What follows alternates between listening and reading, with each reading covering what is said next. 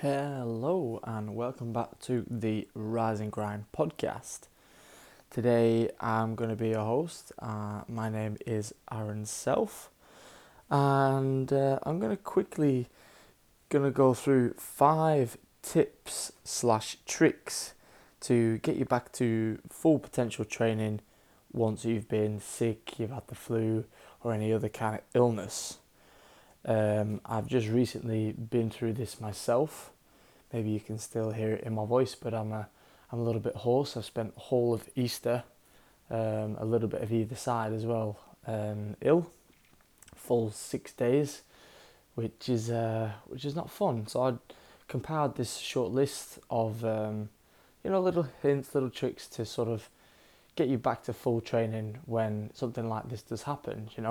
For a lot of us listening to this podcast, it's training is part of life, and when a sickness or illness kicks you down like that, it's really hard to try and stop and get rid of it so we can move on.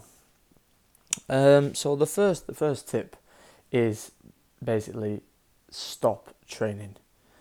Don't go out for the run, bike, swim, CrossFit, easy run, interval session, whatever it is, just don't do it. As soon as you feel like you're a bit hoarse, you're a bit under the weather, got a bit of a headache, bit of a sore throat, just stop. Just don't do it, because even if it's an easy run, it's not worth beating yourself down. Because if you stop and you're a bit sore in the throat and you have a rest day, it gives your body enough time to even maybe kick it before it sets in. Whereas if you go for a run, you're going to break yourself down, you're going to get tired. So just don't bother. Just put your feet up and kick it. Which leads it into my point number 2. Once you've stopped training, just relax, put your feet up, stick on Netflix, HBO, have a nap. Just do something that does not involve training, does not think about training. Just go, you know what, this isn't happening today. Put Netflix on, catch up on Game of Thrones, whatever tickles your fancy. Just, put your feet up and try and stay stress-free. My third point is any kind of healing remedies, go for them. We're talking green tea with matcha, honey, lemon. We're talking, ginger shots. We're talking, mushroom elixirs. Whatever herbal remedies, whatever magical healing remedies you have, you think maybe will work, maybe not work. Just go for it. The other really important thing is that is also like a healing remedy itself, is keeping hydrated. Always make sure you've got a bottle of water in your hand. Maybe even throw some electrolytes in there, just to make sure that all those essential vitamins and minerals in your system are fully topped up. My point number 4 is take one extra day off. So let's say you get sick on Monday, and you stop training Monday, you don't train Tuesday, and you feel alright Wednesday, and you get up and you think, you know what, my cold's gone, sweet, I'm going to run. Just don't bother. 95% of the time your body's probably not healed enough to do a run. So just take another day off, just for safety's sake. Because what will happen otherwise is you'll break your body down again, and you might not have fully recovered from healing yourself from the sickness, and then you're just throwing a run at it, or a bike, or a swim, or another intense situation. It's going to try heal itself from the fitness that you've just tried to give it, and still from the illness that it's trying to fight off, which will probably bring the illness back, or it's just not a good place to be physically. So just take the one extra day off. It's really not going to hurt. If you had 3 days off, a 4th day is really not going to make any difference. And then the 5th point is when you're going back into your training, is make sure that you're not going to go and throw down your interval sessions as the first session that you do, or a CrossFit session, or whatever session that's really going to tax your body. Because, like I said, it's going to be a shock. You're probably still healing from the sickness or the flu or whatever that you've had, the sore throat. So do, like a zone 2, super easy run, super easy bike, maybe go for a walk, go for a gentle swim, even maybe, go for a half an hour session and hit the sauna. Just do something super, super easy that's not going to tax your body to the extent of, okay, now I'm really tired again and I'm going to have to try and recover from this interval session and then still recover from my illness. So let's say you're recovered, you're back to training. Let's give you some tips of how to stay illness free. Because I mean, as an athlete, it's still quite an important part of the game. You can't afford to take 2 weeks off every month because you've got a headache, or you've got a sore throat, or you've got the flu or whatever. Of course, some illnesses are a lot easier to get by and sort of skip out and not have than others. So my first point for trying to avoid getting ill in the first place is keeping things in check. And basically that means, keep an eye on your training, keep an eye on your family life at home, keep an eye on your job, keep an eye on your sleep, keep an eye of the whole of what is happening in your life at the time. Because if you're getting too run down or there's too much going on in one part of your life, it does not help in other aspects of your life. So if you're having a really hard time at work, your boss is on you, you've got deadlines, that's really going to affect your training because you're under a lot of stress at work. So maybe you have to skip an interval session or change an interval session for an easy run. There's only so much the body can handle stress-wise. If you've got small kids at home and if you've had, 2, 3, 4 nights of really bad sleep, maybe rethink your training. Because what's going to happen is you're going to overstress your body's going to shut down, and it's going to be more susceptible to the flu or cold or headaches and things like that. Point number 2, have a really good morning routine. This is something that I've myself been playing with for the last few months since I recently became a father.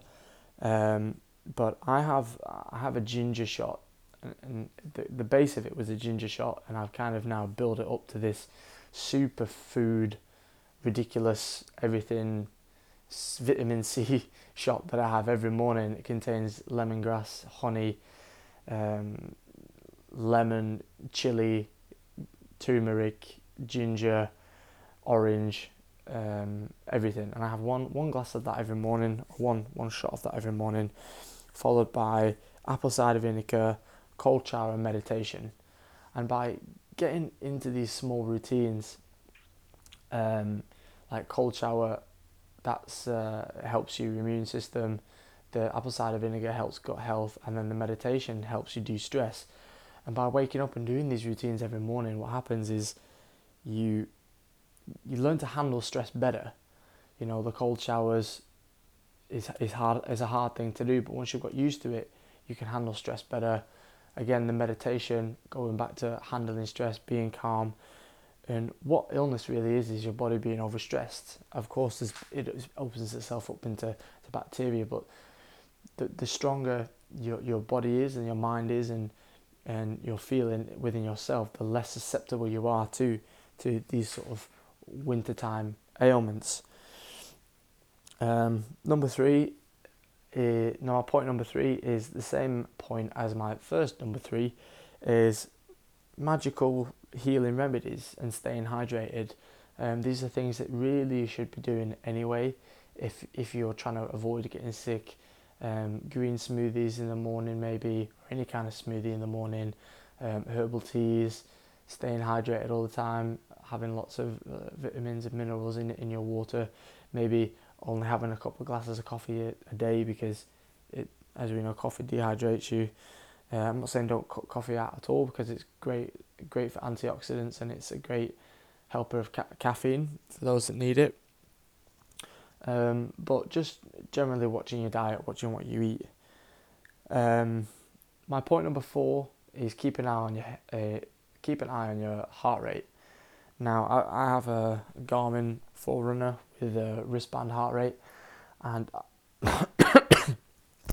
excuse me, and I know that for the last 7 days my resting heart rate has just got up, and there was a few key signs of that maybe I was getting a little bit under the weather already a day or two before, because my resting heart rate just creeped up a little bit, subtly enough not to really notice outright. But if I'd have had more of an eye on it, I probably could have seen it a little bit earlier, and maybe reassess some of my training situation. Unfortunately, I saw it too late, and I ended up getting sick anyway. But it's something to keep an eye on. If you're tracking heart rate anyway, keep an eye on it, definitely. And my final point is make smarter choices. And by that I mean, if you're gonna go and meet some friends and they say, oh yeah, I'm a little bit sick, but maybe we should just go and grab pizza anyway, and you're in the final 2 weeks of a build up for a half marathon or a race or some kind of event, if your mate's your mate, cancel and they'll understand. It's a hard choice to make, but I mean, if you're serious about training and racing and performance, then these are the hard choices you have to make.